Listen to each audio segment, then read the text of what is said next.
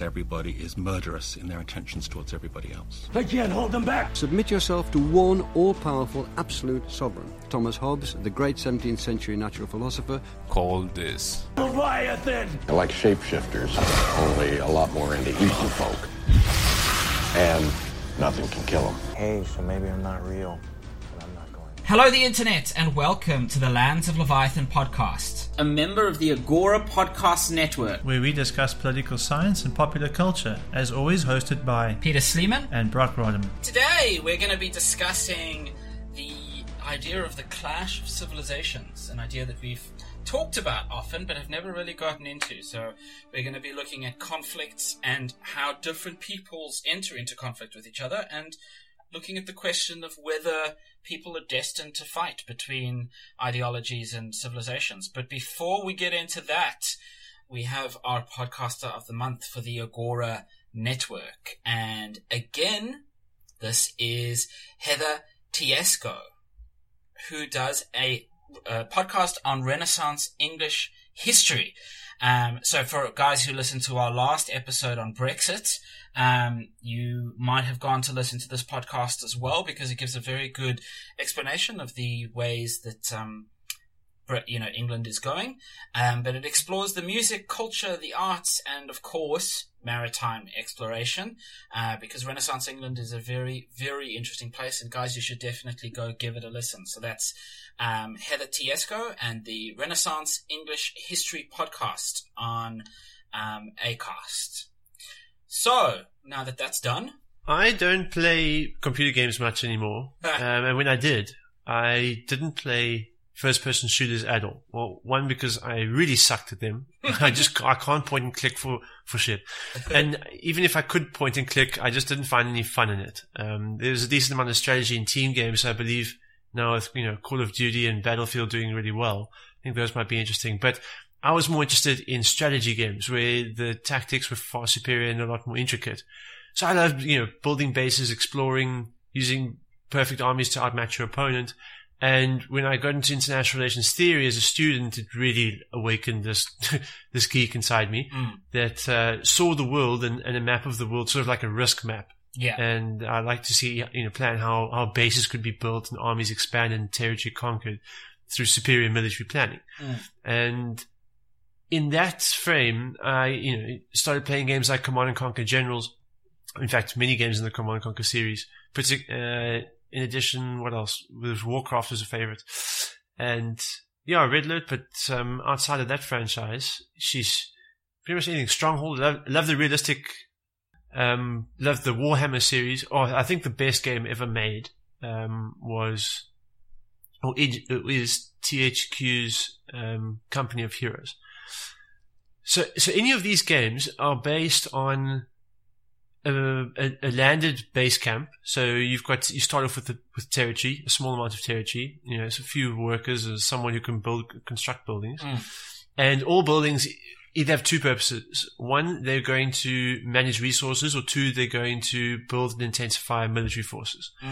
So it's definitely military weighted. You don't spend a lot of your time managing the economy, although you do get games like that. I know Rise of Nations was like that. Stronghold is definitely like that. But the point of managing your economy well is not to win the game, but to build an army and win the game. Yeah. So military conquest is always the objective. And within that, you have to explore an unseen map. Well, if you play properly, the map should be invisible. And when you discover your enemy, you got to have the superior army. You've got certain identifiers through which you manage your strengths against their weaknesses. So you need to know how to fight your enemy, what your enemy's strengths are based on. And in many of these games, it's based on the race type that they play with. Yeah. I think the best game that had the most distinguished race types was StarCraft. Yeah. We pretty much every element of the race was different to each other. You had the Zerg, the Protoss, and the Terran. And the way that you understood your enemy and the way that you differentiated yourself from your enemy was normally the way in which you would either be defeated by or defeat your enemy. So there was you could identify strongly with the different civilizations there. And, you'd always pick your favorite. Everyone has a favorite, even though they might be capable of playing multiple races. and they would identify with that race, and they would, play with its strengths and be aware and conscious and defend its weaknesses really well, so that they always came out on top. And when we use those kind of tactics, when we use those skills in gameplay, in boyish or childish computer games, it can, to a certain degree, be applied to the Clash of Civilizations theory, which you know very well, Peter. Samuel Huntington's theory, which started off in a paper that he wrote in an article and became a book. But we'll get into his theory later. But it was the real-time strategy games I'm talking about were particularly popular, well, because nerds like to play them on computers, but computers became popular, around the early to mid 90s, and computer gaming became popular at the same time. And it was exactly in 1992 when Francis Fukuyama, a former student of Samuel Huntington, became very popular and well known throughout international relations academia and throughout the world, actually, because of his claim that history had ended. Peter, maybe you want to tell us more about that, because I think you know better than I do. Yeah, well, I mean, I would like to go back to the games, because there's some interesting stuff there. But before that, it's a really interesting history of what happened with this, because the Cold War ended. It was the big thing. So you had it's crazy if you think of it in like a long-term historical perspective. You had wars going on basically throughout the whole of human history up until the First World War. And when the First and Second World War happened, it was like human beings realized, holy fuck, we have the ability now to obliterate entire nations. And this, we're not talking about nuclear weapons here. I mean, the Battle of Verdun, the Battle of the Bulge, these battles were intense. So war suddenly became pretty bad. Nobody wanted to do it anymore. If you look at the quotations of people before and after the Second World War, like Roosevelt, who before the First World War was like, war is a strengthening thing and it invigorates the spirit. After the First World War, he's like, fuck my life, this is terrible. And also because he lost all his sons in the First World War. So, but it kind of like the human race realized, like, geez, this is really bad. And immediately after the Second World War, America and the Soviet Union, the United States of America and the USSR entered into the Cold War. And the reason it was a Cold War was because both sides had nuclear weapons and neither one wanted to enter into a global conflict again. And that cold conflict characterized international relations from the 1950s, after the death of Stalin, all the way up till the fall of the Berlin Wall in 1989 and eventually the end of the fall of the Soviet Union in 1991. And suddenly you had what was before the First World War was a multipolar world, meaning you had a lot of different powers struggling, then changing into a bipolar world, and then suddenly into a monopolar world, or unipolar world, which was America is the superpower. And what happened then was theorists like Samuel Huntington and Francis Fukuyama started to look around and think, what does this mean now for human civilization? Did we win? Is conflict over? Like, have we reached the end of something? And that's what Fukuyama started to talk about when he started to talk about the end of history, which is an idea actually based on Hegel, that through the process of historical evolution, you would eventually reach a point where society would have, through conflict, perfected itself and no further change would be needed. And that's what he means by the end of history, not obviously that history itself ends.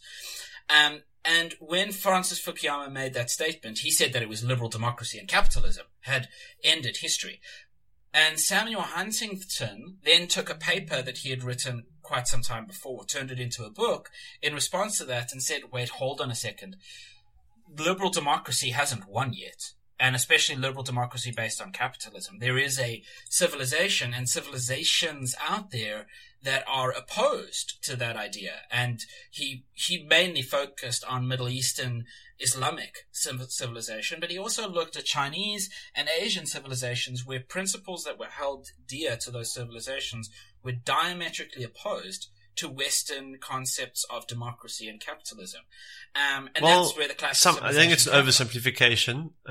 they're not diametrically opposed, but some of them were, but they were mostly just alternatives that the world wasn't aware of or not strongly aware of at that time.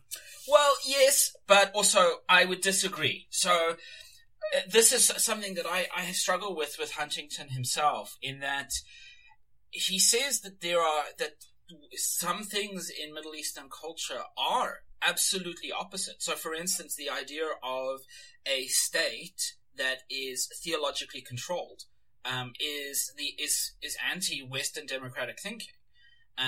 Those two things cannot exist at the same time. So there are contradictions that need to be solved. Is what Huntington says. But the principles that those civilizations hold dear are not the principles of anti-Westernism. Sure. They just they formed anti-Western opinions because their principles were alternative and weren't being recognized and used to, in the universalization of the globe. I see what you're saying, yes. The global norms weren't based on these alternative principles. Yes, I agree. So what I meant was not that the principles being held by other civilizations are opposed to the West. What I meant was that the two principles, the Western principles and other principles, are incompatible, is more what I was saying. That they're not necessarily opposed to each other, but they're like oil and water. They can't mix. That's what Huntington was saying. I think that there might be obviously room for discussion, which is why we're having this episode. I think he initiated that discussion in his book because his article was a little more black and white like that, but in his book he becomes a bit more tolerant, or not. He becomes more tolerant, but he turns down the ability of civilizations to fight inevitably, and he proposes that in certain global circumstances, with the careful balancing of power, cultures can learn to cooperate and exist peacefully. Of course they can. We've seen that. No, I know it's of course, but if we want to be true to representing Huntington here, we don't really want to be sued again.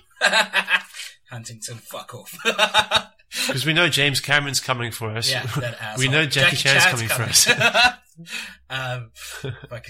They can come, Jackie Chan. I'll kick that guy's ass. Fucking think it. I'll beat him every day of the week in Warcraft 3. But this is where I think it's interesting that you started to bring up games, because there is a story behind the Clash of Civilizations as well, and that is the book. Yeah? The book was funded to. It wasn't influenced, but it was funded to a large extent by the CIA. And because the CIA wanted Huntington to do an analysis of who was the next great threat to American security. And forget about being sued. We're about to be killed. But so the CIA wasn't say that they are the threat. They were just saying, look, the Cold War is over. We won. Capitalism won out against communism. Cool. Go USA. Go West. Now who's the next big baddie on the scene? And Samuel Huntington then did this analysis, which was based on further analysis. But why this is interesting to the games is that when you look at games and you bring in a little bit of game theory, all games, computer games, are zero sum, meaning that you either win or you die. There is no intermediary. So, if you look at a game like Risk, can you mention in Age of Empires if you get to the point where you hear hololo and it's quit, guys, let's be allies, let's piece this one out. Please don't convert any of my Persian elephants. Exactly. There's no long-standing alliances. And that's one of the things that I love playing Risk as a board game. And I love it because you get into a situation where you have complex alliances starting to form. But there's a problem with those alliances, and that is, it is always... They're zero sum. They're zero sum. It is always known that at the end of the day, every single person on that board is going to try and eliminate everybody else. That's a little bit different from the way that the world works, because the international arena is But it's such a strong and influential principle in game theory, like you say, in real life, because people tend to think, to understand zero-sum tactics properly, you need to understand that people then see power as finite. That any gain in power by another civilization or another faction or another alliance is a relative loss in my power. So I need to continuously be in control of the majority of power to be in control of the world, to have the most influence in the world, and to allow other states and other parties to get away with, strategic alliances and arms trades and, building up their relative power and even their economic power is seen to my detriment, which is not necessarily the case, but it's such an influential principle and it creates such a strong sense of paranoia in the international system that game theory, is a very useful means of describing certain and analyzing many world events. Yeah, exactly. But see, the other thing is that there is a little bit of a difference in that civilizations, let's categorize them as that, are not looking for the extermination of every other civilization. Their primary focus is survival. And if you're saying, okay, we want to survive, how do we best survive? The best way to survive is to make sure that you hold the most amount of power. I mean, any civilization is going to attempt to make the world a unipolar world in which they are the superpower. America succeeded. Well done, America. But after that, that's when... Don't you mean the United States? Oh, God, fuck it. I'm so sorry. The United States succeeded. But after that, the United States is not looking for the extermination of every other civilization on the planet, because that would be crazy. They're very happy and comfortable where they are right now as the superpower of a unipolar system, although that's definitely changing. But in a game, you're not. So, for instance, in Risk, what every single fucking person tries to do in Risk is, because they think it's a great idea, is to take Australia and then use that as a staging point for everybody else into Asia, which is a dumb idea because nobody can ever control Asia ever. It's impossible. What's the best thing to do, and I'm going to give you guys the best way. But kudos to Genghis Khan for trying. Yeah, he probably got the closest. Actually, Soviet Union did pretty well. But the best thing to do is actually to unite North America first, because it's only got 3 points of entry, but the most amount of land to entry point ratio. And from there, you can actually take over the entire world. It's a pretty safe bet that you can win. The thing is that once you've united North America, in real terms of the world, you'd be like, sweet, I'm piecing out, I'm done. But in Risk, zero-sum terms, you're like, cool, I've now consolidated my base. I'm now going to wipe out everybody else. So, and when you start thinking like that in terms of international relations, you can get into some pretty hairy situations. And I think that's sometimes what happens when people read The Clash of Civilizations. They don't see it as two powers conflicting over the same power resource pool. They see it as an attempt to exterminate one or the other. I agree. I think it's such a dangerous theory to use in international relations, and those games like Risk and Rise of Nations that prioritize territory and territorial control is more, I think, was based more on a view of combat and military warfare in medieval and modern Europe, when the continent was still figuring out its nationalist borders, trying to establish territories and states based on territories and build up their state capabilities so that they were able to, defend the security of their states, of their borders. So I'm getting a bit of a tongue twister there. Just, it seems quite obvious. When the international system doesn't work like that anymore, and those norms and principles have died, the point of having a state is not to survive. The point of having a state is to thrive, is to be able to give your citizens the best life that you could possibly give them. Yeah. And there's an assumption. The assumption has changed from inevitable destruction to one of inevitable cooperation, because, as we know, no democracies have ever gone to war with each other. So to bring this back to the narrative of Fukuyama versus Huntington, Fukuyama is saying that the clash of ideologies of Western capitalism, liberal democracies, and human rights has triumphed over command economies and communism. Yeah. And therefore, that reason that was the culmination of human history is now over. That reason to fight is now dissipated, and there's no more reason to have a war based on ideology. Yeah. That we will still have, significant events and conflict, punctuating human history with commentary, but that we wouldn't have this Hegelian dialectic of ideologies anymore. Exactly. And I want to know your opinion on that. Do you think that he was right? Yes, actually I do. And I think a lot of people hate me or disagree with me strongly for that. But I think it's also because there's a lot of misunderstanding with Fukuyama. And Fukuyama himself, when you read The End of History and the Last Man, which is the book that he wrote about this, it was very strong. He was very adamant. He took a very strong position on this. He has softened that position a lot.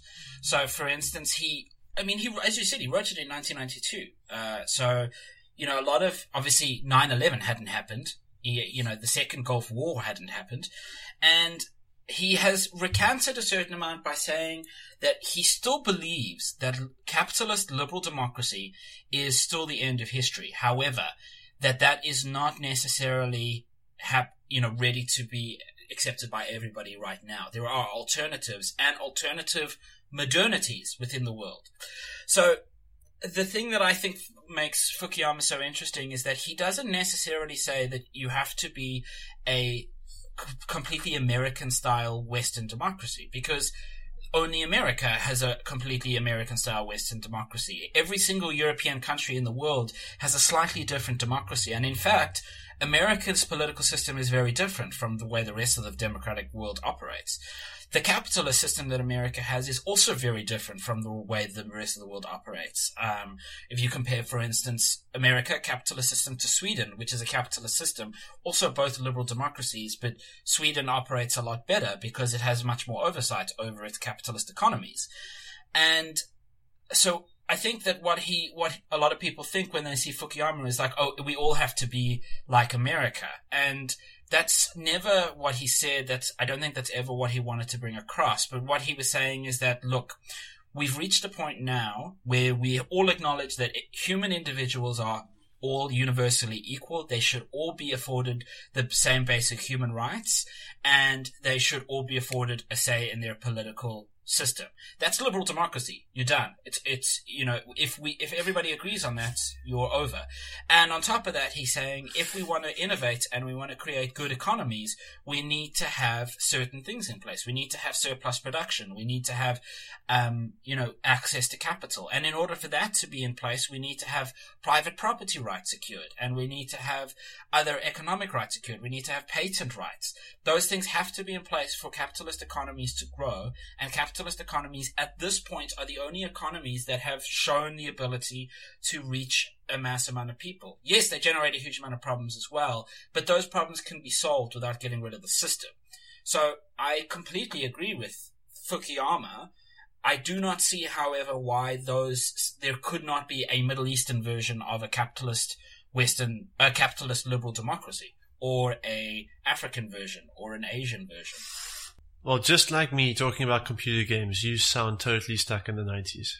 Okay, guys, so just while we're talking about books, The Clash of Civilizations is something that you should definitely go and read, as well as The End of History and The Last Man, both of which are available on Audible. So Audible is a app service that you can download to your phone and get access to It's Amazon's ebook service. Yeah, it's Amazon's ebook service, and you can get access to 180,000 audiobooks. So for those of you who don't have time to read through all the books that we recommend to you, which I certainly do not, so what I do is while I'm driving and while I'm doing chores and doing the dishes, I listen to audiobooks on my phone. And the one that we're recommending to you today is definitely The Clash of Civilizations, as well as The End of History and The Last Man. And guys, we need you to support this podcast. But you have access to Amazon's library of 180,000 books. Yeah. So you don't have to listen to whatever we tell you to listen to. The point is, whatever you decide to listen to, just make sure you sign up to Audible's free trial through our link. So go to www.audibletrial.com www.audibletrial.com. Is that it, Peter? /LOL. Yeah. So www.audibletrial.com/LOL. Guys, that's like the most simple access URL ever. So when you go there, you want to sign up, you get your first month is free, you get a free book. You can go ahead and pick whatever book you like out of the library. And when you sign up and pay for the following month, a portion of the proceeds come to us as a sponsorship, so you'd really be supporting the podcast. Yeah. We'd appreciate that. And, we both use Audible. We find it's just too convenient to ignore. Yeah. I don't think we'd ever advertise a product on this podcast that we didn't actually use personally. We could talk about tampons. I don't know, whatever you want. But guys, go and go there, support the podcast, please, so that we continue to keep growing and bring you even more cool stuff. Let's get back to it, Brock. So Peter, now that you've displayed your naivety for the world to hear, no, I would be mistaken to not admit the persuasiveness of Fukuyama's argument that human dignity and equality and freedom are certainly principles that we shouldn't see leave the world system and should subside as global influences. But I don't think it's the end of ideological conflicts or ideological bulges or cleavages in the world. And to a certain extent, I'm going to use Huntington's own Clash of Civilizations to argue that point. Mm-hmm. But to understand the Clash of Civilizations, Huntington says we might not have a clash of ideologies anymore. That being that, Marxism is dead, and socialism might still have certain influences in countries, but it's going to be within, legislative political processes. It's going to be through political parties, and the state is not going anywhere. So it's not to say that socialism is dead. It's just to say that Marxist theory no longer has the sway that it did with communist states. But clearly, this was written before 2000, when China's rise was fully recognized.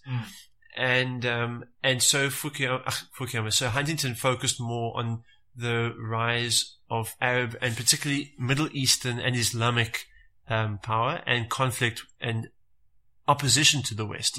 So he characterized, the various regions of the world, but the one that people mostly comment on or react to is his depiction of how Islamic states in the Middle East contain such a different set of values and such a different set of political principles to the Western states. And this, he predicted, would lead to another global conflict.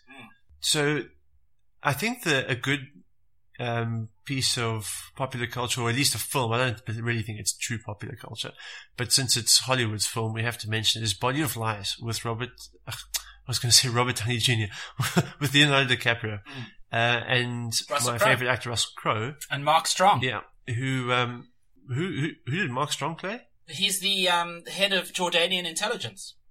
Oh, yes, of course, yeah. Which, he was wearing a lot of makeup. I want to get into how this movie itself is the perfect example of the Clash of Civilizations. Or, I don't know, it's a roundabout thing. But there are some incredibly talented, Middle Eastern actors, or people from Jordan and people from Saudi Arabia and people from all over the world who, they're American, fine, I don't give a shit. You want to hire people why would you hire Mark Strong, a British man, to play the head of Jordanian intelligence?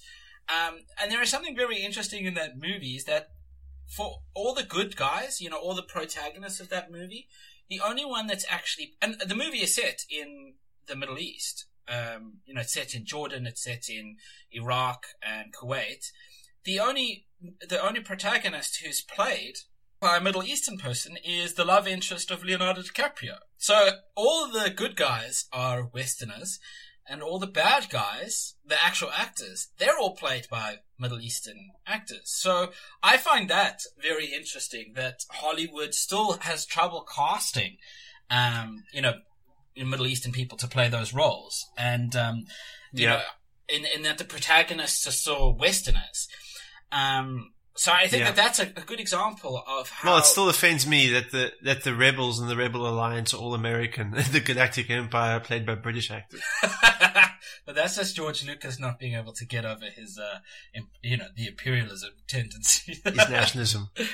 But, so, the thing is that, the Clash of Civilizations is such an interesting and also very persuasive argument. But what I found with Body of Lies, which the message that the movie was trying to get across, is that the movie itself is actually almost a thesis against the Clash of Civilizations, because you can see Leonardo DiCaprio is kind of caught between two groups. One is, the CIA and the American intelligence services led by Russell Crowe, who is a complete asshole. He's just looking out for American interests.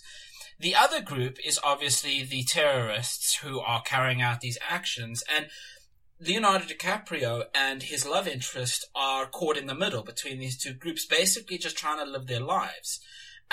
Obviously, Leonardo DiCaprio is working for the American intelligence, but when we get confronted with people on the ground in the Middle East, the movie is trying to show us they're not different from us. They're not different from the West. They are people who are attempting to live and work as best they can.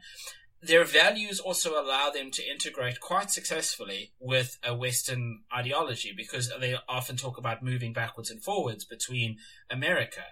And we see, the building projects going on in Dubai, and how, American and Western business interests are intermingling with Middle Eastern business interests. So if anything, the movie's showing that perhaps this Clash of Civilizations is something that goes on at a political level, not at a social or even civilizational or cultural level. No, wait, you overstepped one there. Culturally, I agree with you individually, and that the Clash of Civilizations is a political clash. But culturally, I think they're very different. Yes, but different cultures doesn't necessarily mean that they will clash. There are hundreds of different cultures in Europe. They're all part of a grand European culture, definitely. Look at South Africa. South Africa doesn't have what we would necessarily call a South African culture. I see what you're saying. That just because you have different cultures doesn't mean you're going to have a conflict. No, I agree with you, but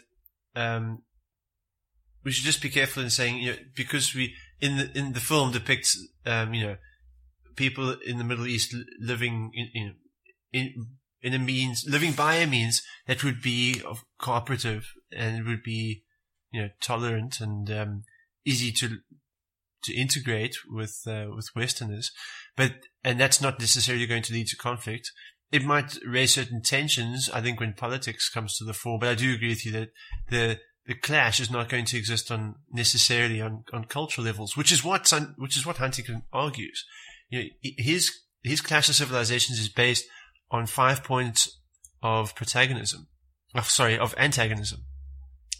And those are, he lines up, he classifies or dictates that civilization is made up of your cultural identity, your history, your traditions, your language, and your religion. So if he's saying that civilizations are going to clash because they're different, he's saying that they're going to be different on all those levels. And he hasn't broken those levels down, or those tenets, not levels. Those tenets, he's going to say that they're different to other civilizations, not on individual political levels, but on based on these things that I've just listed. So the point here being that regardless of whether your politics or your society or your economies are capable of integrating or not, whether your people are capable of integrating, it's got nothing to do with that. According to Huntington, as long as you identify with a different culture, you don't have a shared history, you have different traditions, you speak a different language, and your religions are different. Just different, not antagonistic, just different. As long as those things are different, then civilizations are going to go to war. And see, do you think that the West, the Western civilization, which I've used time and time again at this point, when we talk about the Western civilization, we are not just talking about America. We are talking about Europe, America, Canada, Australia, to a certain extent, maybe South Africa, the Western influence of the world, the whole of Europe, Germany, and all of that. So that's what we're talking about when we talk about the West. Do you think that the West is at war with Islamic culture, so Western civilization, is at war with the Islamic civilization? I mean, I know it's a huge question, but I was just wondering. I think it's a huge question, but let's not use at war, because that's not a phrase that Huntington uses a lot. So, is the Western civilization in conflict with the Middle East? Or what he calls the Muslim world? I would say yes. If you'd asked me this question 6 months ago, I'd probably say no. But there's been too many violent interactions between the two civilizations. And yeah, I'm generalizing a lot, because, the violence that's carried out these days is not representative of the entire Muslim world at all. We recognize that it's extremists and it's a small group of radicals, but that they're influential enough to characterize the way that Western civilization approaches and deals with the entire Muslim world. So because it's affecting all Muslims and it's being responded to fairly coherently, or it's fairly uniformly by all states in the Western world, I would say there is a conflict. And this is why it's very nuanced. Yeah, I mean, this is hugely nuanced, and I think that, it's so easy to deride Samuel Huntington at this point. I think that Samuel Huntington himself was very much aware of this nuance, and I think that he is probably quite saddened by the way his work has been used, because this is, I have a feeling that there is a lot of anger, and rightly so, on the side of, Islamic civilization. And especially just being called Islamic civilization itself it's almost, it's pigeonholing. If somebody said to me, you are doing what you do because of Western civilization, I'd be like, fuck you, dude. I grew up in South Africa. I live in Australia. Like, I'm as different from a Frenchman as, I have much more in common with Zulu people in South Africa than I do with French people now. But I'm a product of Western civilization. So there is an issue there. It's this otherization of people. But my other problem... Yes, it is definitely pigeonholing. Yeah. My other problem with this is that, as you said, the terrorist attacks do not, terrorist actions do not represent the majority. It doesn't even represent, 1% of the people who live in that region. Obviously the victims of those people... Well, actually, there's some interesting data on that. And I have to tell you now, it's a lot more than 1%. Oh, really? According to the data, data is always questionable, and data usually comes from security sources. So it's people like the CIA who might be inflating their numbers a bit. But there are numbers floating around that as much as 25% of Muslims living in the Middle East can be considered radical. Well, so how do you define radical? I have nothing to compare that to, but I'm of the opinion that it's a bit more than 1%. Okay, so yeah, what I'm saying is that the actual number of people in the region who turn to violent action is a fairly low number in terms of population. I mean, being radicalized if you calculate how many radical right-wing Americans are there, it's probably 10, 15% of the population. That doesn't mean that they're necessarily going to be violent or turn to terrorism. But that's a completely different context. Sure. So, okay. And we're being bogged down in numbers now, and this is something we never do. Yeah, exactly. So let's move on. But the thing here is that I have struggled to find the causes of this conflict, and this is where I question: is the conflict caused by a clash of civilizations, or is the clash of civilizations caused by interference? So, for instance, you had Ottoman civilization, which only ended in the First World War, living alongside European civilization for centuries, with obviously crusades, intermittently put in the middle there every couple of 100 years. Yeah. Massive crusades. Like large crusades. But were those crusades... and the invasion of the Ottoman Empire. The invasion of the Ottoman Empire by who? By the Ottomans. Oh yeah, when Turkey, but I don't think that there's a huge amount of conflict. Yeah, no, but I'm not saying there wasn't a large amount of conflict. What I'm saying is there wasn't necessarily a clash of civilizations. There was a huge amount of conflict going on in Europe at the same time. You don't call the conflicts between France and Germany a clash of civilizations. Just they happen to be different civilizations that have different religious aspects. I don't think that it was necessarily a clash of civilizations even when the Crusades is brought into it. Religion was used as a really good way of getting people to fight, but I mean, history and all the records show that the Pope was very interested in gaining lands in the Middle East, as were the knights who went to go and fight there. What I'm saying is that this conflict has existed. Conflict between the regions has existed for centuries. Yeah. Now, when Samuel Huntington wrote his work, it caused a huge amount of funding to go to the CIA and the CIA to impose a large amount of, intelligence services into the Middle East. Could it be that that itself has caused strife in the fact that we know that Osama bin Laden was at one point a patron of the US government, in that the US government was arming his group in order to defeat other security threats? Now, I'm not getting into conspiracy stuff, but what I'm saying is it the result of a clash of civilizations? Or if America had not gotten involved in the Middle East in the first place, and the West hadn't stuck their nose in, and England hadn't divided it up, and after the fall of the Ottoman Empire, would we just have two civilizations living side by side with normal political conflicts? I also find that argument persuasive, and I find it more persuasive than the end of history, because that speaks to terms of power, and I'm a big believer in the balance of power.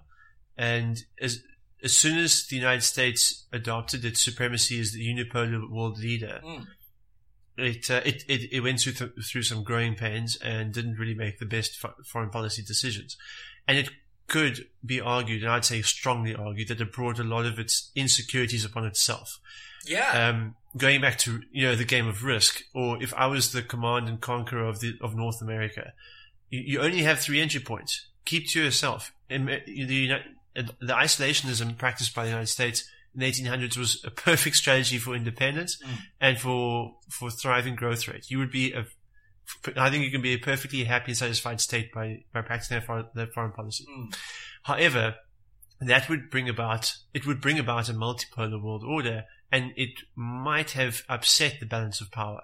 So you either have to focus, as the United States, they would either have had to focus on transitioning to a multipolar world order peacefully by stepping back, or it would have to become a world leader by stepping forward. And in this case, in our universe, it stepped forward militarily, and gave rise, or at least it allowed arguments like the clash of civilizations to gain weight in international relations theory, in academia, and in practice. Yeah.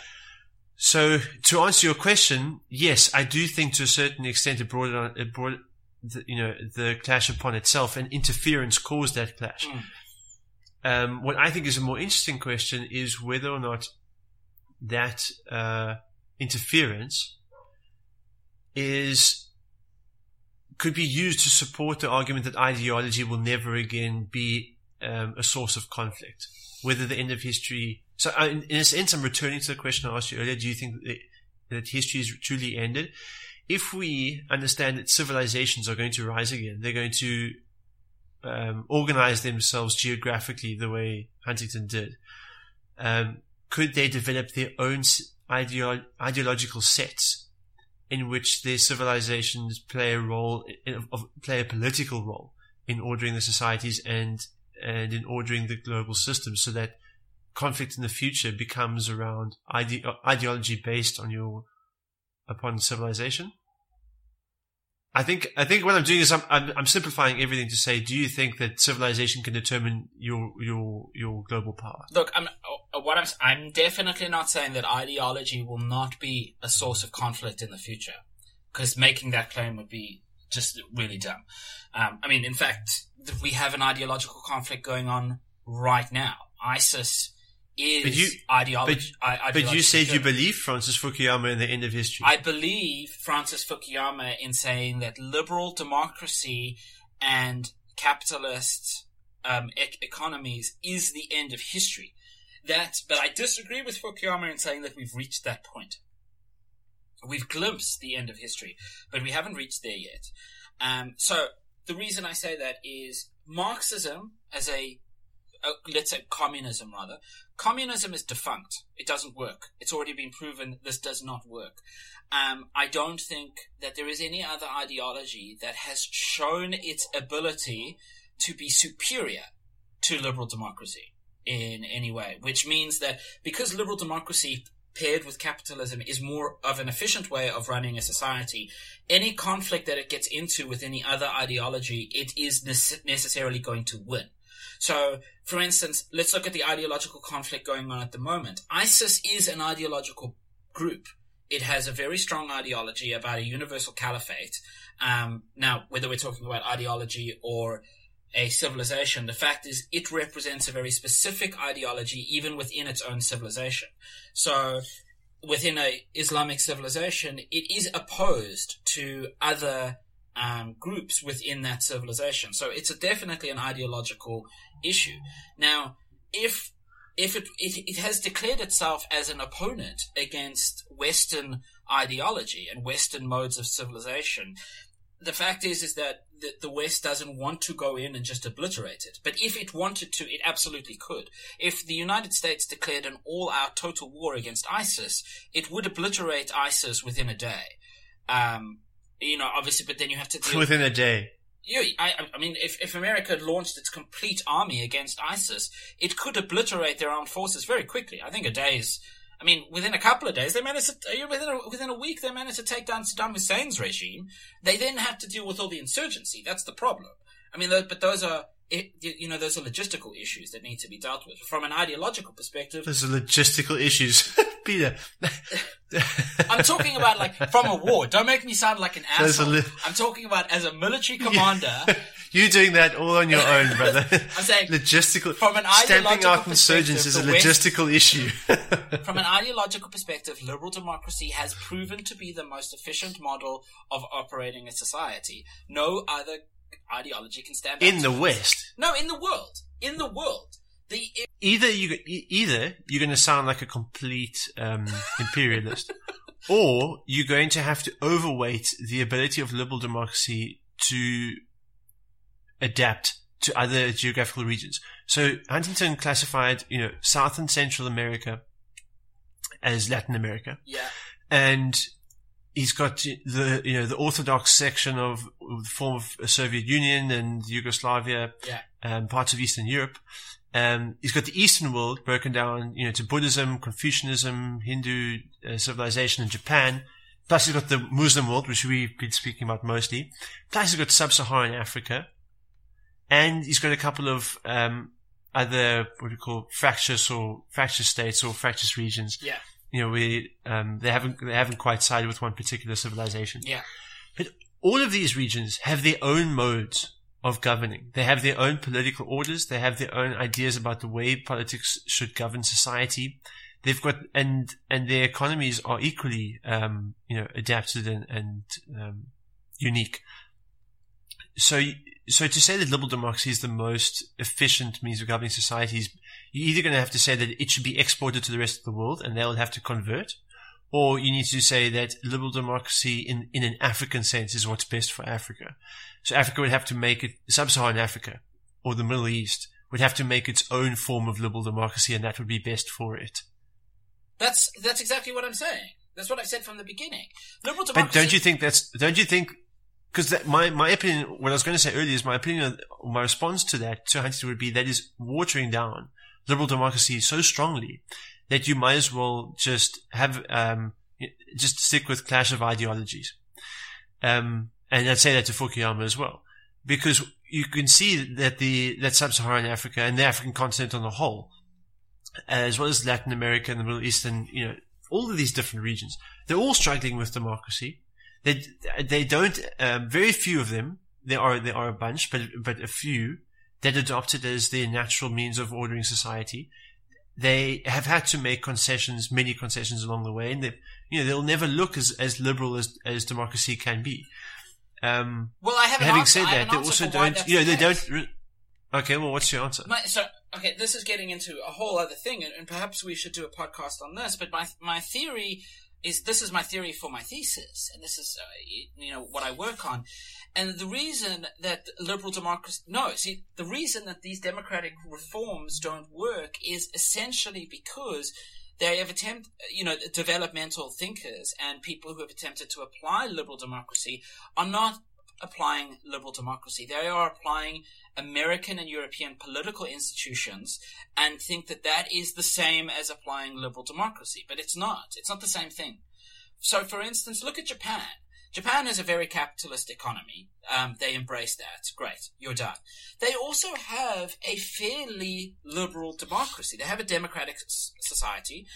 Now, it's liberal in the way that they interpret, liberalism. Each community has their own way of doing things. Each person is, I'm losing my words. I have to edit this out. Each community is subject to each person is subject to the will of the community. Now, from a point of view of Western liberal ideology, that doesn't seem to make sense, but it's still a Japanese idea of liberalism, in that people are still happy and they're still willing to make those choices.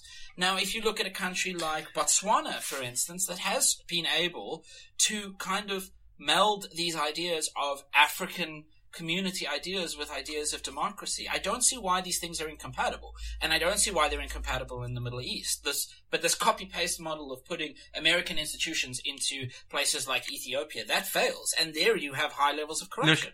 Look, I also, study this a lot, and I'd be interested to engage in it, but it is off topic. And as much as we're interested in world history, and transformation, it doesn't help us answer the question of whether we think the clash of civilizations is inevitable.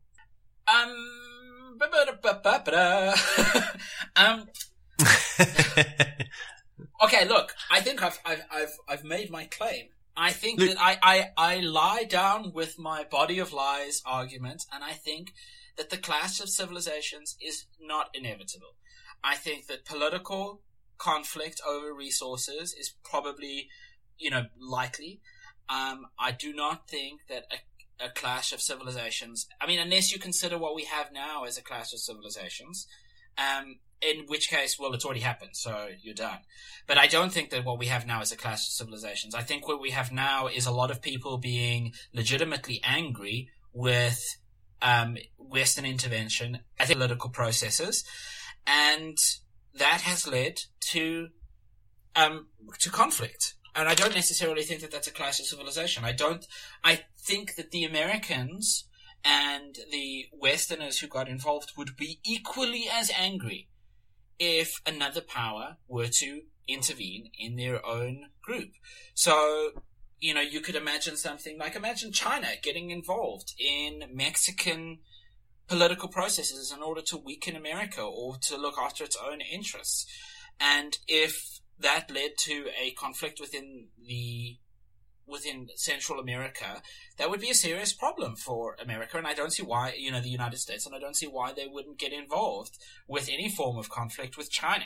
And then, would you consider that a clash of civilizations? I don't necessarily think so. These are politically expedient terms. So my answer to the question, is a clash of civilizations inevitable? My answer is no, it's not inevitable.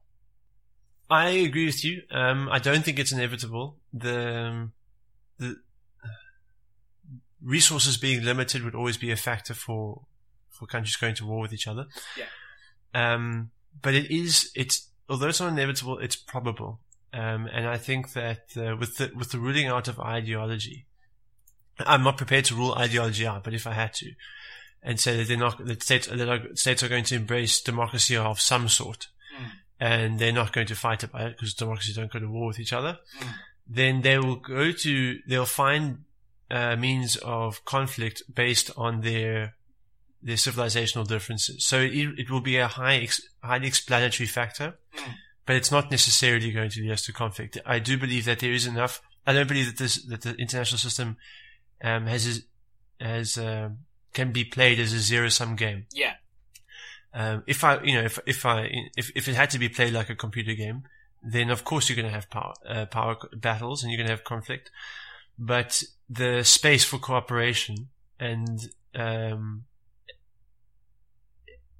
cooperation works on a political scale because you can make concessions and you can interact legally and you can have binding treaties between states, which they forsake anyway. But you can have some means of interacting politically and legally. Whereas on a civilizational level, there's no binding, there's no limited power there. Tolerance can be practiced, cooperation can be practiced. People can get along.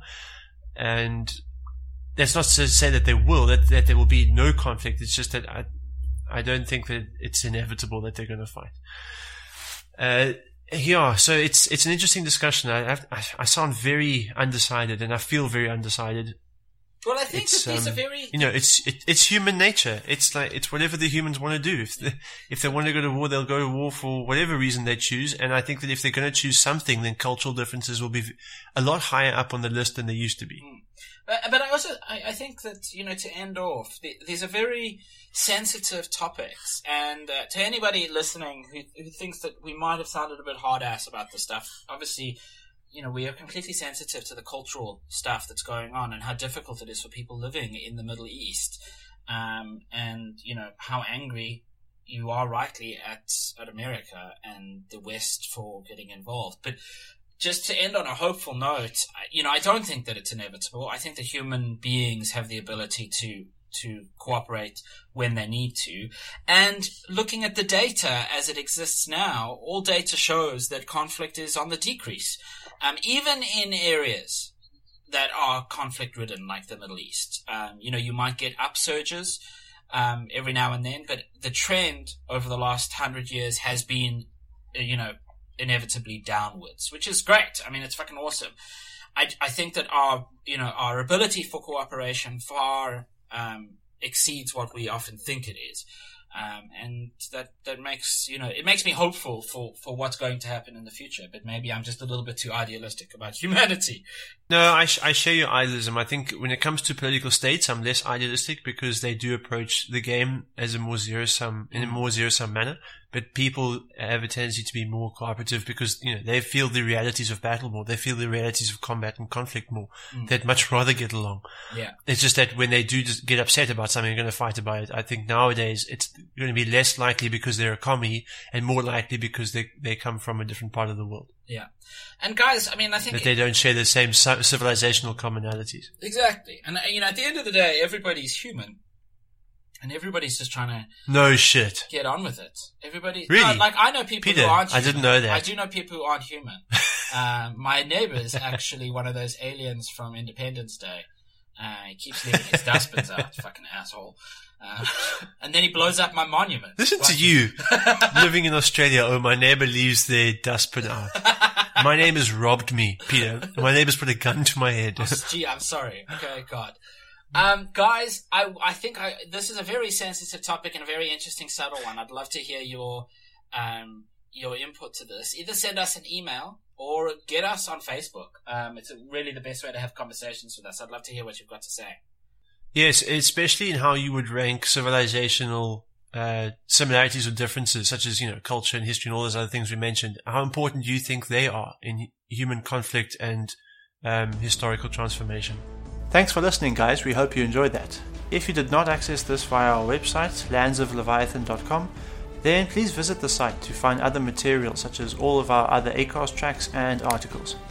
And if you'd like any updates on the website, please don't be shy to subscribe to our RSS feed that is also there.